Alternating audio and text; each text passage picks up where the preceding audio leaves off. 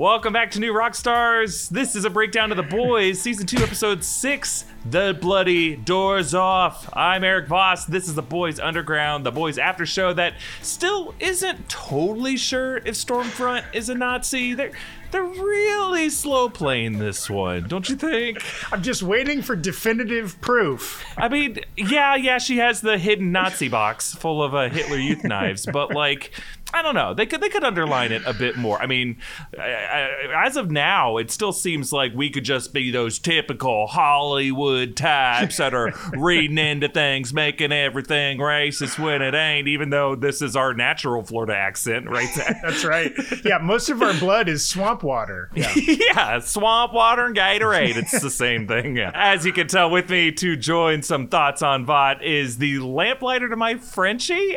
I guess that comparison works. Off-screen producer Zach Huddleston, welcome to the show. Hello, Eric. There's some blood on these hands and on this Zippo. Hopefully that blood isn't Tommy and Marina. Don't worry. Tommy and Marina will be back soon. Both of them just had other conflicts this week, but they'll be back on the show soon. Yes. So this was a pretty interesting episode. A lot of things came together. Zach, why don't you summarize it for us? Absolutely, Eric. So this was a lot of action this episode. So the boys headed down to the Sage Grove facility that had kind of been teased on Stormfront's emails in the previous episode. There they learned from Lamplighter, past member of the Seven, whom Starlight replaced, that Vought is testing a more stable version of Compound V on human adult subjects, including the body imploder Cindy, who escapes. Lamplighter is a much more sympathetic, empathetic version of the character than the one we got in the comics, and he feels guilt over accidentally killing Colonel Mallory's grandkids before the series started. Frenchie shares that guilt because he lost his tail on Lamplighter trying to save his addict boyfriend Jay,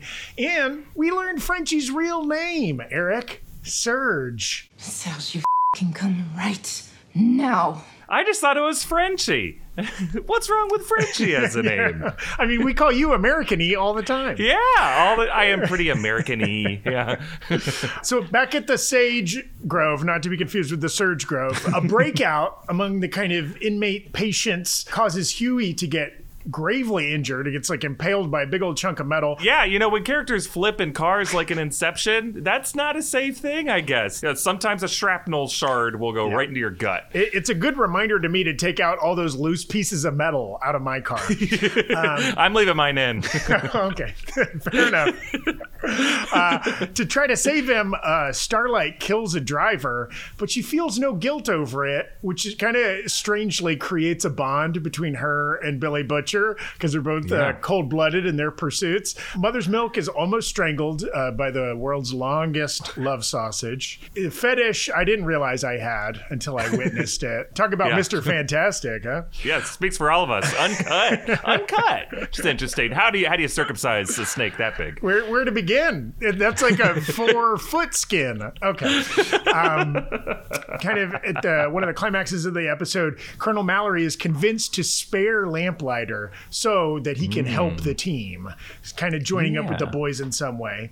Meanwhile, in some subplots, the Deep uses his fish friends to recover a video recording from Flight 37 that Maeve plans to use to blackmail Homelander. But of course, her girlfriend Elena sees the video and doesn't like it. The Deep also tries to recruit A-Train into the Church of the Collective in a really fun scene. And Homelander and Stormfront's violent passion deepens in some real gross, kinky ways. Stormfront reveals to him her Nazi origins, what we were talking about, and what we didn't yet know, that she was the wife of Frederick Vought. She's a legit 100 years old, and she plans to use Homelander to lead a neo-Nazi army in a race war. And of course, Homelander, the egotist and fascist that he is all about it. Yeah, that's it was an interesting but not all that surprising union between the two of them, because Homelander's been dropping some like veiled or not so veiled kind of superior pseudo-racist stuff from the beginning. So yeah, they've done a really good job bringing these two who started as rivals to see their mutual agreement on a lot of issues, and now of course they're one and the same, and I am terrified. Yes, I for one was surprised by the Mrs. Vought revelation revelation. Eric, did you see that coming? No. I had some theories that maybe she could have been related to him. Maybe she could have been him herself, in kind of a disembodied brain sort of deal. But the fact that they'd be married is an interesting thing because it brings up the question of like, well, then where is he? Or what happened to him? Yeah, he was willing to experiment on his wife. Do we think he was probably also willing to experiment on himself? Yeah. There's a lot of interesting questions to come out of this big reveal, and in a very violent, fun sequence. It reminded me a lot of Cabin in the Woods, where they look on all the different security screens to see the melee that's going on, and you just hear screams going on. Who knows how many people died and what horrible ways they died. And I love the reveal of the long tentacle, dick, because I'm thinking Mist. I'm thinking Toad from X-Men Tongue that's dragging someone to their doom, but nah, it's Dick. Of course. On a show like The Boys, it's going to be a dong. Yeah. It's always dong. Well, let's break down the top 10 big Easter eggs and visual details that you might have missed from this episode, because there was a lot of cool stuff that's kind of hard to notice at the beginning. Let's start with the episode title. It's called The Bloody Doors Off, which, is a reference to a boys comic title. All the episodes of the series are reference to boys comic issues. But the deeper origin of this phrase is Michael Caine's famous line in The Italian Job. You're only supposed to blow the bloody doors off. Yeah, that film moment, Zach, to me is like The Boys in a bloody diabolical nutshell, because it's like the encapsulation of the overkill that rings especially true for this episode, in which quote unquote good guys like Starlight, Frenchie, Billy Butcher, they all kill far more heartlessly than usual. It's really a mixed bag of morality, and I think it's going to be very important to how we see the boys going forward. And then, of course, the episode opens and closes with references to the sitcom Golden Girls. The Golden Girls. Those saucy ladies, they made their own family. You are my Blanche. Hergé, you are my Dorothy. So you're Betty White? Oh, what a question. Of course I'm Betty White. And Zach, I'm sure you caught the Golden Girls theme playing at the end of the episode. I think it's worth noting that this is the second time the boys have compared themselves to famous girl groups, of course, after the Spice Girls. You put them together. They're the goddamn Spice Girls. How do you know so much about the Spice Girls? Which, it's kind of like a little ironic in-joke by the show that despite their masculine name, they most relate to the qualities of things like compassion, support, sisterhood. Beautifully, that's kind of what sets them apart a little from the Seven. I'm just disappointed that the writers missed an opportunity to say something along the lines of Golden Girls get it done. Yeah. Oh, that's gotta. Oh, please bring that back.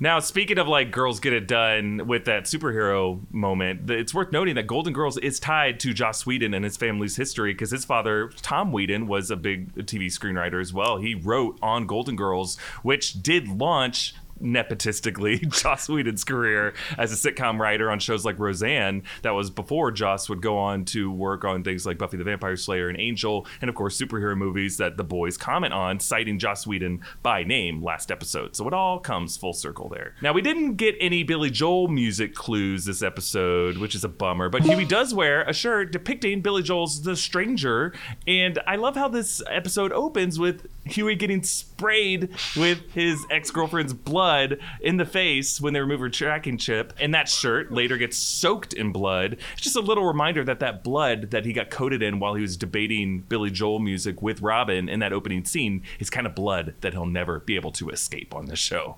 Love and violence forever linked for Huey, huh? And in that scene, it's not really missable. Frenchie wears goggles just like he's depicted in the comics. Hey, side note, I don't really care about that.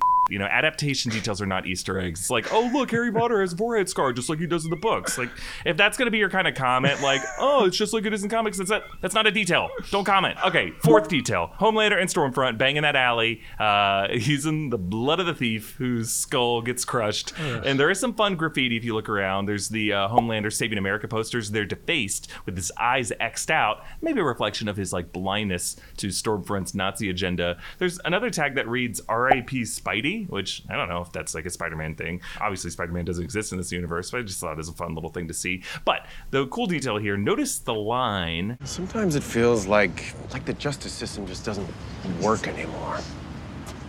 Everyone always recording on their phone all the time. Yeah, Stormfront is the one who's always recording on her phone, something that pissed off Homelander last episode when he was caught on someone's phone. And yeah, it's a recording of Homelander and Maeve from Flight 37 that's gonna be reappearing later this episode. But my favorite part of this, I'm pretty sure that is a CCTV camera recording them in this exact moment in the alley. The skull crush is visible by the angle, but Stormfront smartly rubs Homelander out of sight from the camera. His back is turned to the camera, and then when they it's around the corner away from the camera.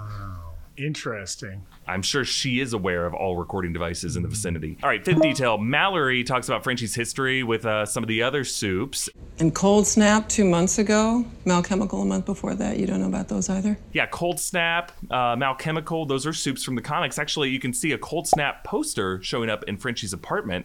But Mallory mentions a darker entity in this world. ADX Florence.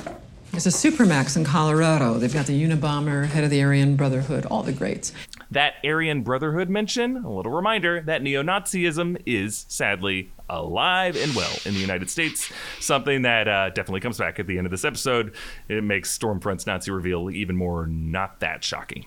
All right, next detail. In the Sage Grove Medical Center are some more familiar soups. There's Tiny Hero, whom we saw in the Soup Sex Club in the first episode of the series. The Acid Spewer, who has that horrible death, is probably based on Discharge from the group Gee Whiz in the comics. And of course, there's Love Sausage. He's based on the Russian soup from the comics. And yeah, it seems like he dies this episode, which is a bummer because he has a really fun arc in the comics. But in the comics, his dick doesn't stretch out like that. But for comics readers, it might have felt a little ironic to see MM as the one who gets strangled with it. Minor spoiler warning for the comics here. So if you haven't read the comics and you're going to be bummed by learning something, skip ahead a little bit. But in the comics, Mother's Milk gets his name from the fact that he needs his mother's breast milk to survive going forward. And his mom is this like tragically disgusting figure who lives in his basement and grows into this gross blob with her breasts stretching out in a similar tentacle way to the way this dick does that strangles Mother's Milk. So I don't know if it was intentional that it connected that way, but I did think for a second, I'm like, wait, is his mom being kept in this facility and that's what's strangling him right now? But no, that wasn't the case. There are some questions, right? Like we don't know what his father, the litigious character that's been mentioned at before, why he was suing Vought so aggressively, right? Or how that totally resolved. So interesting. Yeah, for sure. There's more to learn there for sure. All right, let's talk about Lamplighter, Shawn Ashmore, who I gotta say it again, I love the fact that he's playing this Zippo pyrokinesis guy, which is essentially what his rival in the X-Men movies was. He was Iceman. He was the Cold Snap of that world. Whereas, he has the Zippo now. It's fun little thing. Now, in the past, we learned that Lamplighter was recruited to work for the boys. He was blackmailed with some mystery photos. Now, the angle blocks Mallory's tablet, but there are a few clues that tell us what was on that. There was that red carpet for his Light in the Shadow Journey into Night premiere where he comes off as a ladies' man with a pretty young date, I'll say. Shawn Ashmore isn't that old, but the date is just significantly younger. And then when they make fun of his look, they say that he looks like a baton-twirling majorette, which stings him personally in an interesting way, as if to say, why are you bringing up like a young cheerleader right now? And then it's a Zippo lighter. It says Titty Committee. In an interview, Shawn Ashmore said that his first question when he read for this part was, what are they using on him? What's his dark secret? Well, apparently that lighter connects to some sexual relationship that he had with underage girls. He's a predator. And I'm thinking maybe it was connected to high school cheerleaders based off of that majorette comment. Those photos that Mallory had were of some past sexual encounter he had with someone that was illegal. And that's why he had to step down from the 7.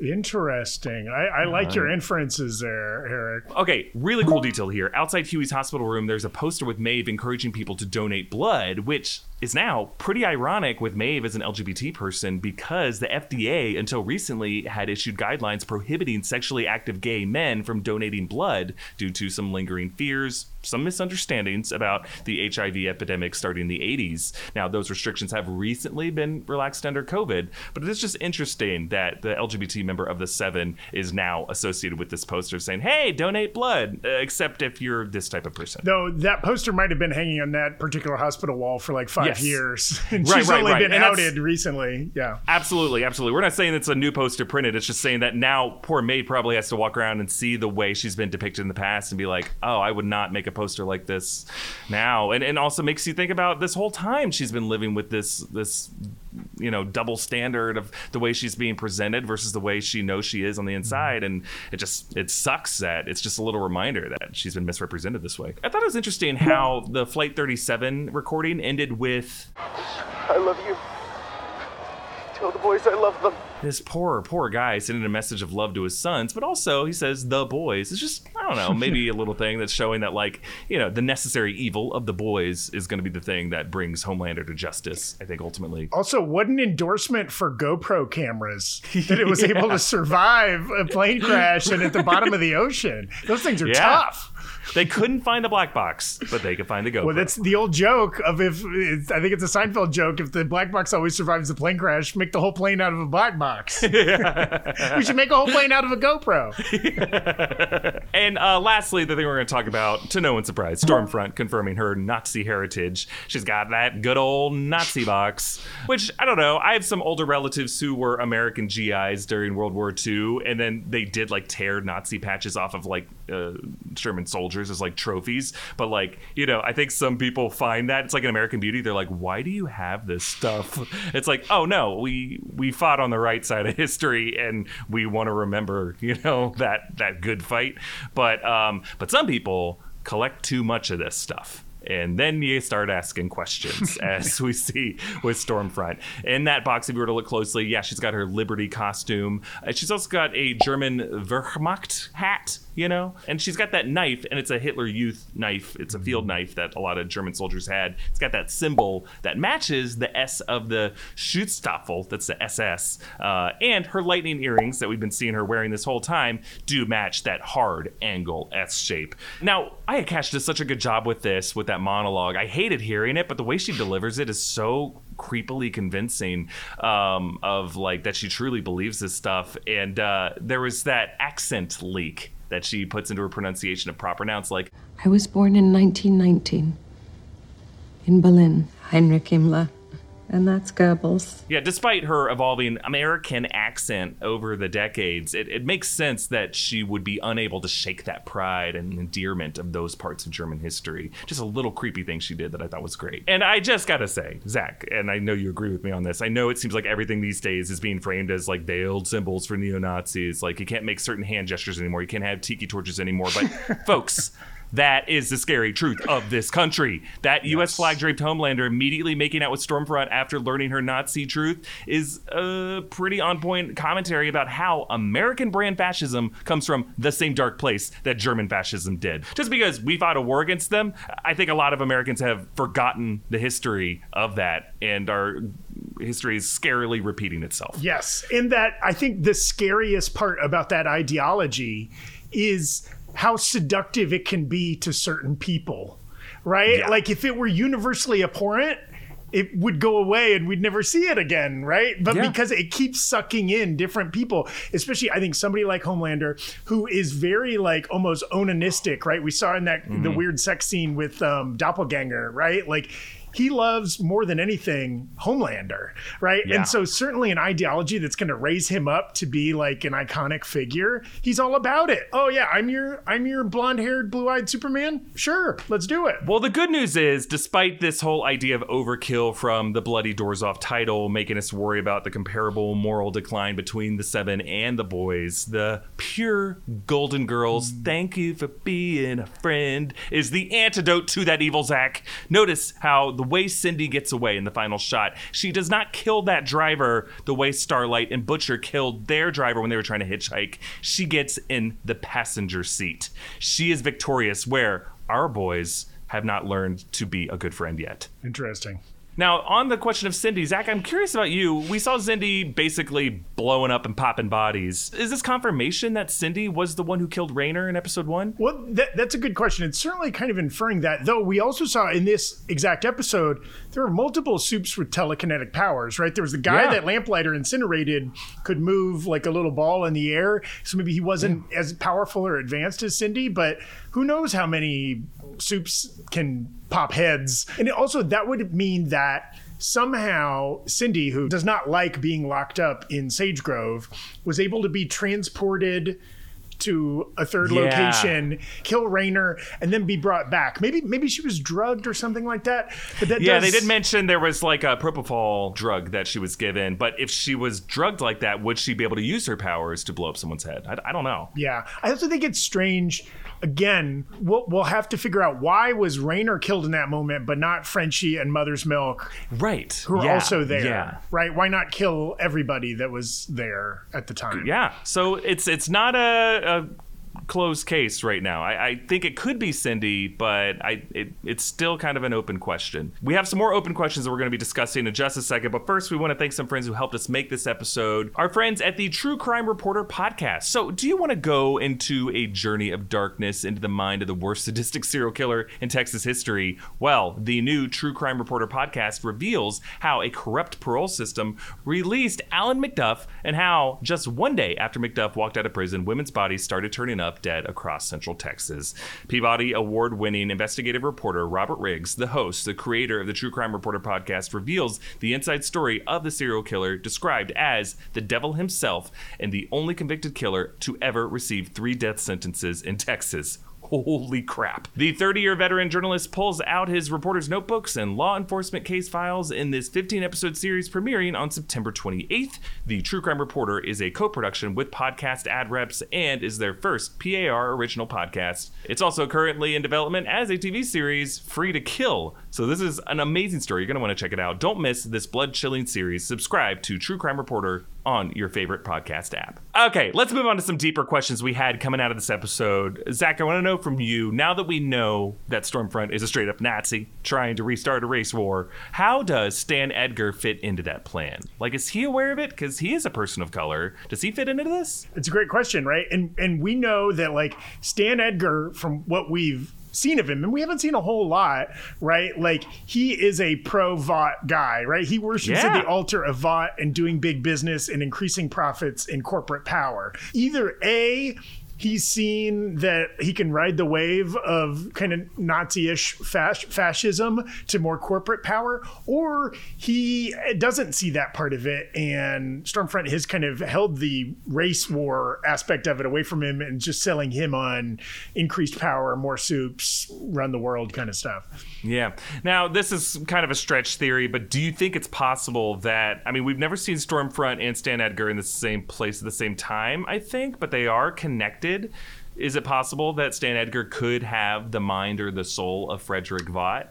Ooh, wouldn't that be great? Or we also know shapeshifting is a possibility in this world, right? Like, he could have shapeshifted into Stan Edgar, or a weird kind of brain transplant-y, very MODOK-y kind of situation. Okay, and Eric, onto our weekly Black Noir watch. There were just a few mentions of Black Noir. He wasn't heavily featured in this episode. Homelander talked about going off to run lines with Black Noir on the set, which is so funny because he doesn't talk. But in their TV interview, when he and Stormfront are sitting down for a TV interview, they said some stuff about him.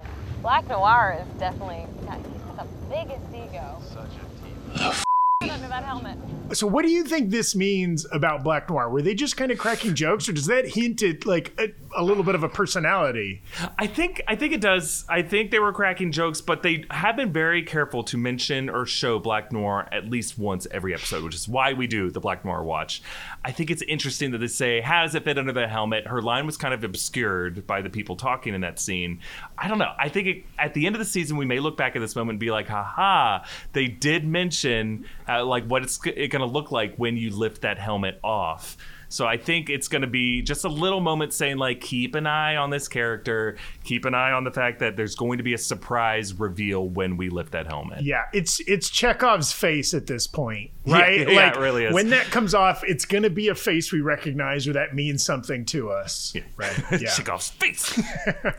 Okay, next kind of lingering question here, Eric. What does it say about Starlight that she got into being a soup to save lives, but now she feels almost no remorse for killing that driver on the roadside? Yeah, right? Isn't that interesting that she was just like, it's just another person in our way, you know? And she's even kind of reflecting on that. And that's kind of what brings her and Billy Butcher together, as they both look on the pathetic Huey as just this puppy who's always there for us. It is super interesting that she looks over the child seat. It is just that moment. But it's the same thing that made Huey really nervous back last season when he found out Translucent had kids. And he didn't want to kill him, but he did it anyway. So it's just like, yeah, it's just kind of, they go through these same beats of like, just because someone's a parent doesn't mean that I'm going to lose a ton of sleep over killing them. But I would say killing Translucent is something that still haunts Huey more than it appears to haunt Starlight over killing this guy. Yeah. But I want to know from you, let's talk about Maeve now that Elena knows what happened on Flight 37. Do you think it's going to create some tension between the two of them? Is it even going to work on Homelander to be blackmailed? Yeah, it does seem like she's dug herself in deep, right? Like that's the growing tension of this season. And now we're 6 episodes into an 8-episode season, right? So we're getting to the point where like all the stakes are getting raised. Everybody's in trouble. And certainly her trouble is she feels like her only way of getting out underneath the thumb of Homelander is to use this blackmail tape. But we know like he doesn't respond really well to any kind of threat. No. Yeah. So who knows? It does seem like if she were just going to release it to the press, maybe she would have already done that. I hope that it doesn't lead to a situation where Maeve has to like kill Elena or something like that. That would be really heartbreaking, that just because Homelander found out about it, because it seems like that's where it's headed, right? The moment Homelander found out about Elena, then it's kind of like, I don't feel great about Elena's survival.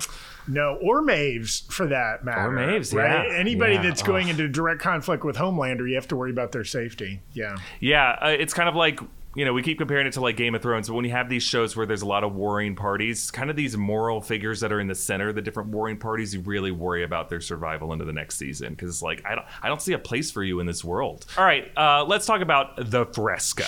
So the Deep recruits A-Train with a Fresca, holds it out the same way Eagle the Archer randomly gave it to him. You know, it's super weird. Obviously, there are connections to the Church of Scientology. We see Alistair Aldana. He's head of the Church of the Collective. He's got a portrait that's framed very David Miscavige with another portrait that seems to be there, L. Ron Hubbard. The mansion, clearly based on the Scientology Hollywood Celebrity Center castle that you and I have seen many times when we're waiting in line at UCB and look up and be like, what is going on in there? I hear screaming.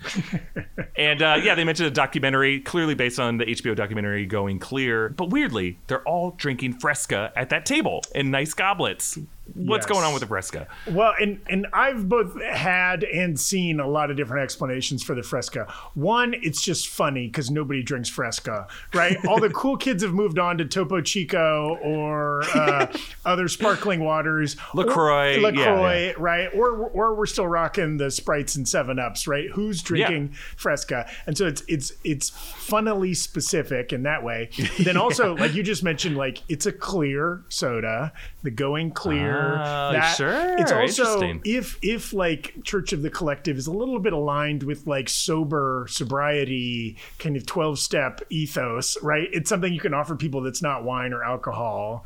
So there's a little bit of that. Like I know like some people when they've gone sober, like they just eat candy constantly, or like they mainline cold brew coffee or whatever, right? It's like maybe there's a little bit of that. Or I've also seen the theory that all Fresca is drugged to make people more susceptible to being recruited into this strange church, which I love the idea that like at the source, all Fresca is drugged. These aren't special Frescas. The entire product line has sedatives in it. But I'll say it would be very creepy because it is a can of Fresca. It's not like a certain kind like cartons of something that you can clearly just like get, because we found out with like the Russians, you know, they can get a needle and they can get it in a water bottle and you don't know. Okay. But this is like a carbonated can. Once you puncture it, they're gonna know that it's been tampered because it won't get that nice, crisp, fresh carbonation pop and sizzle that it would get otherwise. Yeah. I don't know what's going on. It's freaking me out. It also could just be the white Nikes of the Heaven's Gate cult, right? Right. Yeah. Every cult needs their the Jonestown Kool-Aid. Yeah, or playing volleyball for the Nexium cult if you're watching The Vow on HBO. Oh yeah. Oh, I love that series. It's like my new weekly television. I'm like, yes, we get some Lovecraft Country and we'll get some nice The Vow. Some fake scary, some real scary. Just mixing it up. Yeah. Which one's scarier this week? Well, let us know what you think's going on with the Fresca. I'm sure we'll find out by the end of this season. But let's move on to our kill counts this week. Okay, well, this was a big uptick, Eric, for kill counts. It's been kind of a slow couple episodes, lots of action, but not a lot of death. But boy, it came in spades this week. So a lot of violence obviously taking place at the Sage Grove Center, especially after that lockdown happened. Now, we tried to count. We were looking at the little security camera footage and whatever. And a lot of the violence, you know, there's tons of people dying, but it's off screen. We hear the screams. We don't know who's dying, who's killing them, what's confirmed. So the kill count's only going to reflect confirmed deaths this week. Okay. Also, who knows when Homelander blows up his trailer? You know there had to be a poor Teamster standing outside, just some waiting. PA. Yeah. I mean, we've been just loitering on sets before. You just kind of lean up against a wall and then it blows up and you're dead. So yeah. His electrical malfunctions. Oh God. So speaking of Homelander, he comes in with one confirmed kill this week, of course, because he is the one that squishes the head of the robber in the opening sequence before making love to Stormfront. Frenchie also had a confirmed kill. He shoots a security guard at the Sage Grove Center. Though I will say, like, when you see the bullet holes are like black, and I don't know if that's just because there's not enough time for the blood to come out, made me think the guy might have been wearing a bulletproof vest and the gun just kind of knocked him out. But let's say he killed him. They were in that room for a while. Yes. I feel like he would have been able to be like, ugh. He would have woken up. Yeah. Billy Butcher, of course, kills the EMP soup who escapes the facility and harms Huey. Starlight kills the motorist who pulled out the gun. Love that character actor, by the way. Enjoyed his work on Monk and other shows. Our friend Love Sausage, the Wild Wang, we saw him strangle an orderly with his member. Lamplighter, he killed the telekinetic Tim, that guy from the first sequence, right, who just wanted to talk to his sister. Roasted him. Boy, that's all it takes to get killed at Sage Grove, just wanting to talk to your family. It's so dark. I guess he also mentioned, we know that he killed Mallory's family in the past. We're not counting that in the total this time. Because, that didn't happen during the episode, or we didn't see it on screen. Kimiko has 2 kills. She kind of stomps the face of the acid-spewing soup, and then she also punched Love Sausage to death. Which, by the way, if your whole power is that you spew acid, how messed up that you yourself are not acid proof. Yeah, it just becomes acidic the moment it hits oxygen or something. Yeah, I'm trying to figure out the physics. No, I will say there are some parallels to that in the human body, right? Like our stomachs are relatively acid proof, but if our stomach acid even comes up into our throat, it does lots of damage because our throat is not. That's what heartburn essentially is, or acid reflux. Is that part of our body is not nearly as acid proof as our stomach. So and they have to tell like pregnant women who vomit often not to brush their teeth right after they vomit. They have to like switch it out with water because the stomach acid can eat away at their teeth enamel. Oh, fascinating. See, The Boys, the most grounded show on TV. Cindy, our favorite Stranger Things knockoff, definitely doing some 11 cosplay. She has somewhere between 3 and 4 kills. You see her kill explode kind of 3 Sage Grove orderlies, and it seemed like one of the people that explode onto a window. We didn't see Cindy do it, but we could probably assume it was her, though she's very nice to the motorist who picks her up hitchhiking, which who's picking up okay, you live in a neighborhood with some kind of mental facility. You see somebody walking down the road barefoot, I'll pick them up. Sure. Oh, look at that guy in the Michael Myers mask. Why don't you hop in? And then we did see on the security footage, the one like kind of confirmed death, there was some kind of, one of the soup patients has some kind of force field power, a lamplighter-esque kind of power, and we see him roast kind of 2 orderlies or security guards. And then Stormfront definitely led this week. She's been probably leading for the season overall. 6 kills. She said that she killed 6 people in the cleanup of the breakout at Sage Grove. I just killed 6 subjects out there like a teddy bear picnic. I don't know what that means, but it's great. Yeah. And of course, she contributed to the killing of over 6 million Jews. So so there you go. Yeah. Ultimately, no matter what, Stormfront killed the most people. Yeah, a lot of blood on her hands. A fascinating episode. I can't wait to see where it goes next week. Zach, it's been a pleasure talking to you. We got to go run some lines with Black Noir, but that is our show. And again, Tommy and Marina will be back next week and in future other things on the New Rockstars channel. They're good friends. Just because you don't see them here, it's like playing peekaboo with you folks sometimes. If they aren't in this episode, it means Philip is dead and in my trunk. They all still work here. It's just people are doing other stuff. And only Zach and I have the free time to be able to hop on camera this week, okay? But tune in every week for our reactions to the latest Boys episode here on the Boys Underground. And be sure to subscribe to Boys Underground on Apple Podcasts, Spotify, wherever you get your podcasts, and leave us a nice rating and review. It really helps us. If we could trend this, it'd be amazing. And it would help us do more after shows in the future for things like The Mandalorian, for WandaVision. We really love doing these immediate after shows in addition to like Easter egg breakdowns. So we love being able to do new formats. Helping Boys Underground blow up is a way you can help us do more things like that. Reminder to join our official Discord server by becoming a patron at patreon.com/newrockstars. Discord is where we're going to be fielding questions that we'll answer on the show. If we don't have time to discuss stuff on the show, we'll be talking about it on Discord. And we have some big fans of the boys who we love checking in with every week. So you can become one of them by joining us there. Follow me at EA Voss. Follow Zach at Z Huddleston. Follow New Rockstars on social. Subscribe here on YouTube to get too much information on all the stuff you care about, including the disgusting kills from people who are supposed to be good guys but are really just bad boys. Bad boys. See you next time. Thanks, Zach. Thanks.